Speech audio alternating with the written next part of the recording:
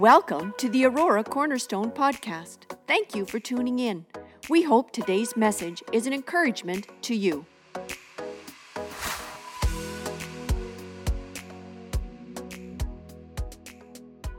Thank you so much for your warm welcome. And we have much longer story, of course, but God is so good. And you know, we have two children, and I just was thinking, like, when we are children, each one of us has a special favorite story, isn't that so? And when we have children, those children make us read the same story over and over again. Bedtime story, so she or he brings this and opens this very page and wants to read the same thing. Like, don't you want, no, like this one. And we have grandchildren in Niagara Falls. They're 5 and 2. So 2 days ago we were there, and I said, Joseph, so what do you want me to read? Let me show you. So he doesn't know how to say, but he has this big, thick Bible of pictures. He opens. I was looking forward to see what is his favorite part. He opens the resurrection and says, this is my favorite, so you read it to me. And so I'm going to tell you the same story, which everybody keeps telling over and over and over again. And, you know, the more I study this story, the more I read it, the more I'm fascinated how difficult and at the same time easy the story is. So, and by the way, when we were reading with Joseph, he said to me, when are we going to Israel? I want to meet Jesus. Wasn't it sweet from a 5-year-old? So, oh yeah. So we leave the body of Jesus on Friday night. It's not night, actually. Every time the gospel writers say it's before evening. So it maybe was just 3, 4, maximum 5 p.m., not later. Matthew 27:57. I will be reading a lot of scriptures to you because this is an amazing, amazing day. As evening approached, there came a rich man from Arimathea named Joseph, who had himself become a disciple of Jesus. Going to Pilate, he asked for Jesus' body, and Pilate ordered that it be given to him. Joseph took the body, wrapped it in a clean linen cloth, and placed in his own tomb that he had cut out of the rock. He rolled a big stone in front of the entrance to the tomb and went away. Mary Magdalene and the other Mary were sitting there opposite the tomb. That was Matthew. Look what John is writing. Chapter 19:38. Later, Joseph of Arimathea asked Pilate for the body of Jesus.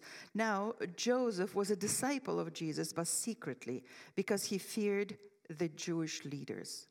With Pilate's permission, he came and took the body away. He was accompanied by Nicodemus. We know Nicodemus, right? The man who earlier had visited Jesus at night. Nicodemus brought a mixture of myrrh and aloe. And I read about this aloe. It's not the aloe which grows on my windowsill. It's the spice aloe, which is the cost of gold. So the weight of this mixture was the cost of the same amount of gold, about 75 pounds. Taking Jesus' body, the two of them wrapped it with the spices in strips of linen. So why so much spices? Dip the strip, wrap. Dip the strip, wrap. Dip the strip, wrap. So it's become a cocoon, right? This was in accordance with Jewish burial customs, of course, very rich burial customs. At the place where Jesus was crucified, there was a garden, and in the garden, a new tomb in which no one had ever been laid, because it was the Jewish day of preparation, and since the tomb was nearby, they lay Jesus there. So the body of crucified Messiah is in the tomb on Friday night or Friday evening. On the next day, Matthew says, and we look at this very nice picture from a movie. On the next day, the one after preparation day, the chief priests and the Pharisees went to Pilate. Sir, they said, we remember that while he was still alive, this is a confirmation that he is dead, that while he was alive, that deceiver said, after 3 days I will rise again. So give the order for the tomb to be made secure until the third day. Otherwise, his disciples may come and steal the body and tell the people that he has been raised from the dead. And this last deception will be worse than the first. It was Matthew 27, verse 62. And the 65th verse says, take a guard, Pilate answered, go, make the tomb secure, as you know how. So they went and made the tomb secure by putting a seal on the stone and posting the guard. So here we see the guard at the tomb. Now we come to Sunday. Matthew 28, verse 1. After the Sabbath, at the dawn of the first day of the week, Mary Magdalene and the other Mary went to look at the tomb. There was a violent earthquake, for an angel of the Lord came down from heaven and, going to the tomb, rolled back the stone and sat on it. His appearance was like lightning, and his clothes were white as snow. The guards were so afraid of him that they shook and became like dead men. The angel said to the women, do not be afraid, for I know you are looking for Jesus who was crucified. He's not here. He has risen, just as he said. Come and see the place where he lay. Then go quickly and tell the disciples, he's risen from the dead, and is going ahead of you into Galilee. There you will see him. Now I have told you. So the next, I just put it for your pleasure. That's an old Russian artist, Nestorov. He wrote this, drew this picture, and look, the angel is holding the lightning in his hand. Mm-hmm. And what is going on at the same time? Here, Luke 24. On this day in the morning, the women took spices that they had prepared and went to the tomb. They found the stone rolled away from the tomb, but when they entered, they didn't find the body of the Lord Jesus. While they were wondering about this, suddenly two men in clothes that gleamed like lightning stood beside them. In their fright, the women bowed down their faces to the ground, but the men said to them, why do you look for the living among the dead? He's not here. He has risen. Remember how he told you while he was still with you in Galilee. The Son of Man must be delivered over to the sinners and be crucified, and on the third day be raised again. And they remembered the words. So what is going on in Jerusalem at the same time?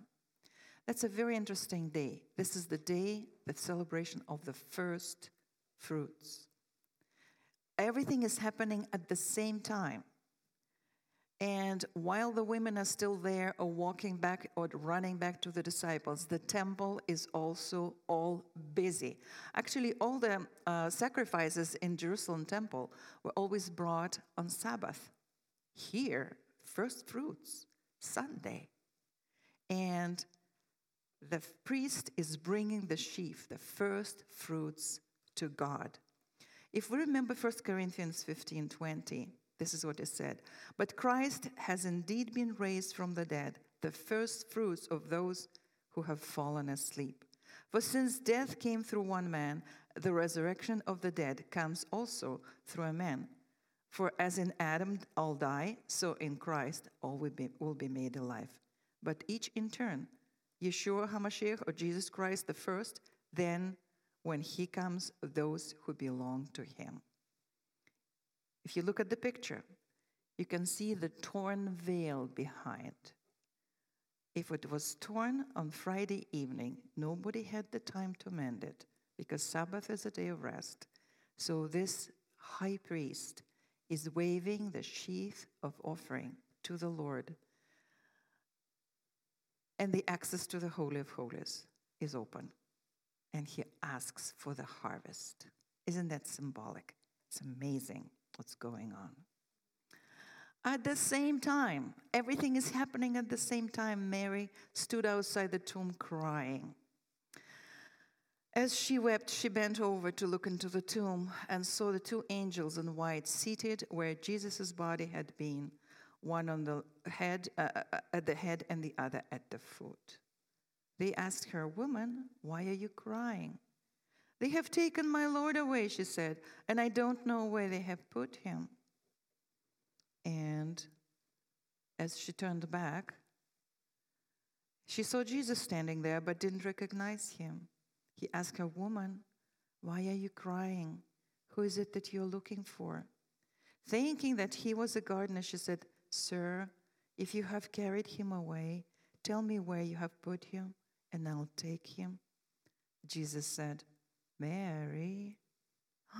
She turned toward him and cried in Aramaic, "Rabboni," which means teacher.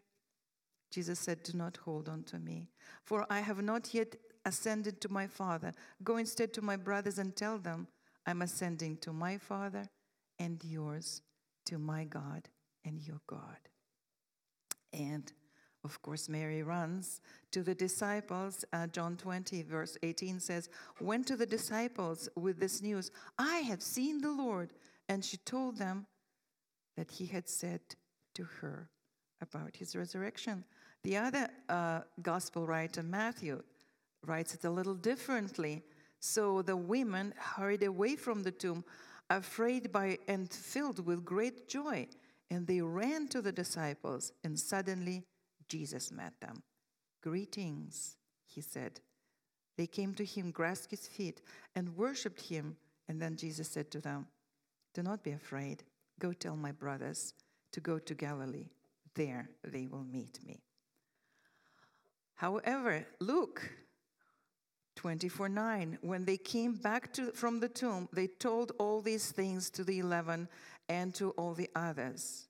Verse 10, it was Mary Magdalene, Joanna, Mary the mother of James, and the other women who were with them, and they told who were with the apostles, but they did not believe the women because their words seemed like nonsense to them.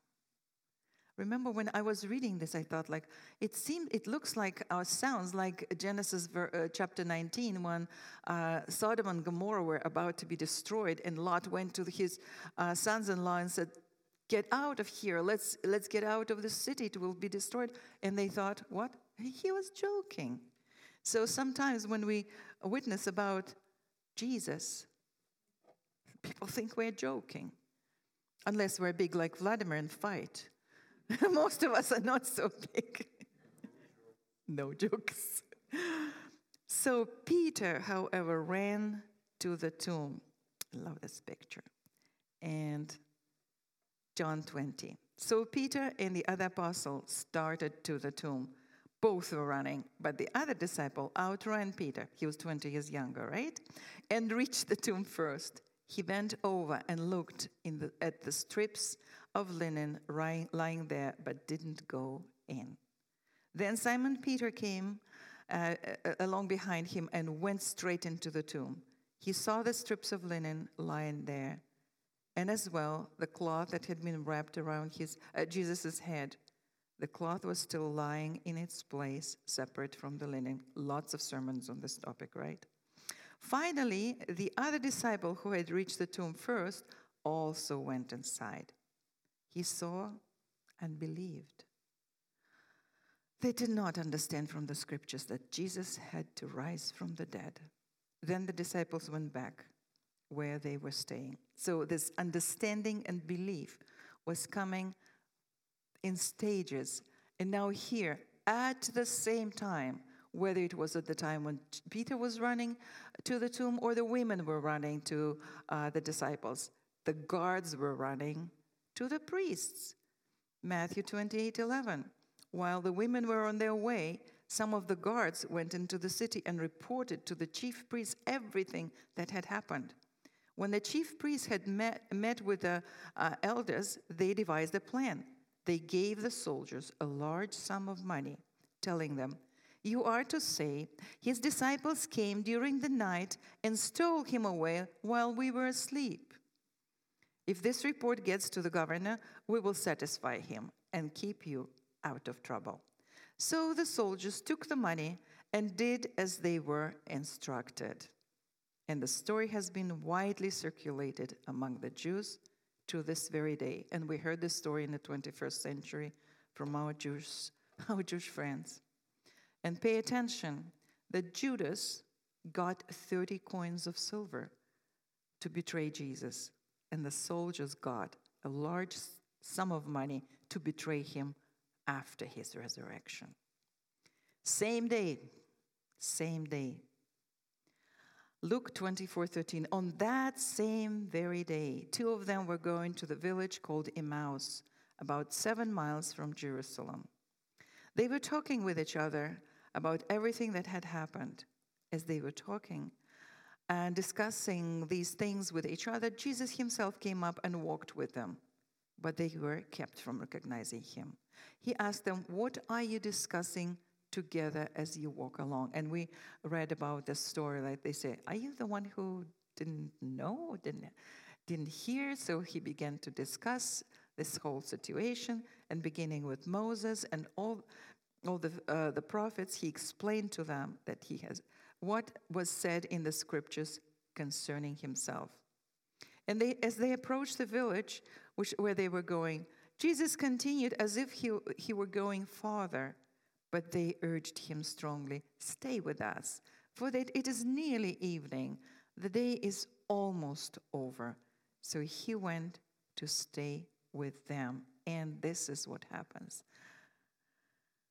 Luke 24:25. He said to them, "How foolish are you, and how slow to believe all the prophets have spoken. Did not Moses and did not have the Messiah have to suffer things and then enter into glory? When he was at the table with them, he took bread, gave thanks, broke it, and began to give them. And then their eyes were open, and they recognized him, but he became invisible for them. They asked each other, 'Were not our hearts burning within us while he talked to us on the road and opened the scriptures to us?' So the walk to Emmaus turned into running back to Jerusalem. They got up and returned to Jerusalem. It's still the same Sunday. And they ran back. Then they found the 11 and those who were with them assembled together and saying, 'It is true, the Lord has risen.' They told him he appeared to Peter. Then the two told what happened on the way and how Jesus was recognized by them when he was breaking the bread. And at that very moment, he appeared and said to them, 'Shalom Aleichem,' which means, 'Peace be with you.' They were startled and frightened, thinking that they saw a ghost. Again, they were frightened. So he said to them, 'Why are you troubled? And why you doubt? Why doubts rise in your minds? Look at my hands and my feet. It's I myself. Touch me and see. A ghost does not have flesh and bones, as you see I have.' When he had said this, he showed them his hands and feet, and they still did not believe because of joy and amazement. So the feelings of joy and amazement quenched the understanding. He said, 'Do you have anything to eat?' And they gave him the most healthy food, broiled fish, right? Only healthy people have broiled fish. Otherwise, we're like battered, right? And he took it and ate in their presence. So, he is risen. This message is supposed to be the most encouraging message in the world of all times, of the history of mankind.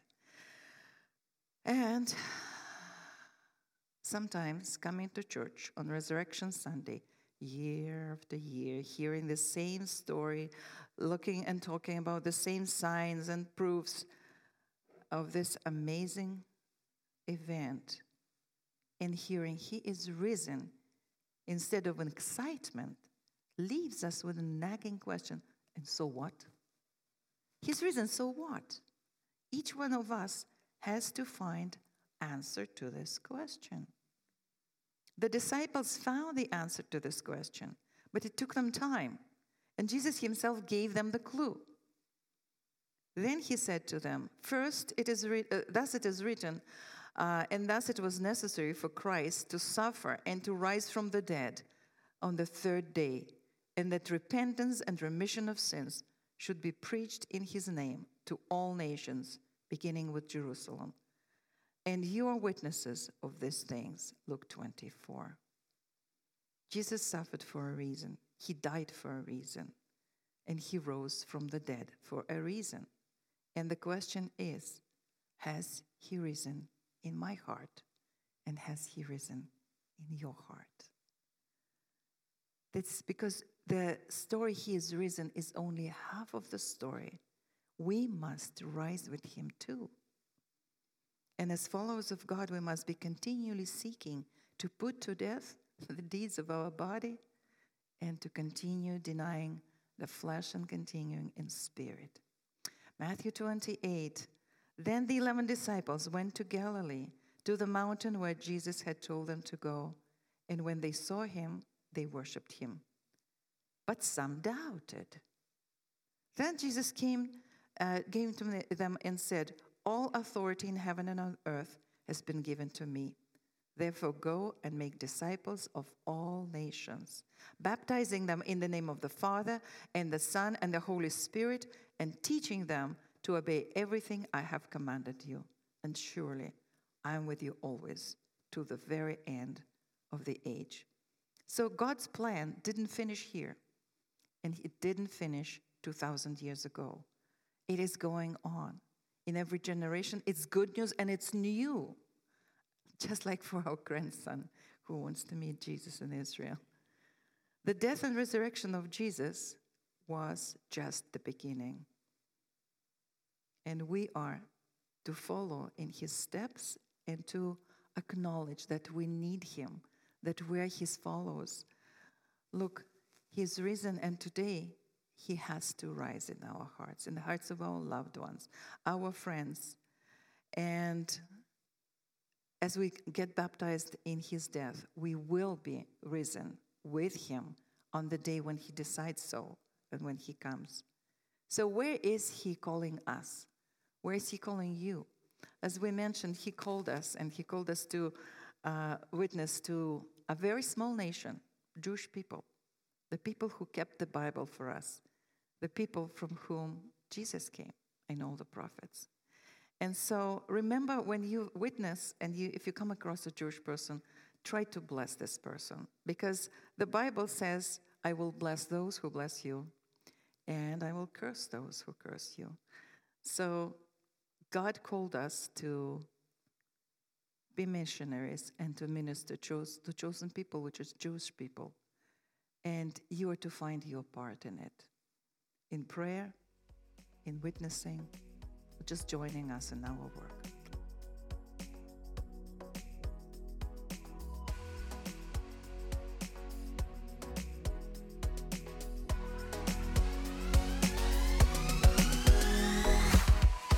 Thanks for listening to the Aurora Cornerstone podcast.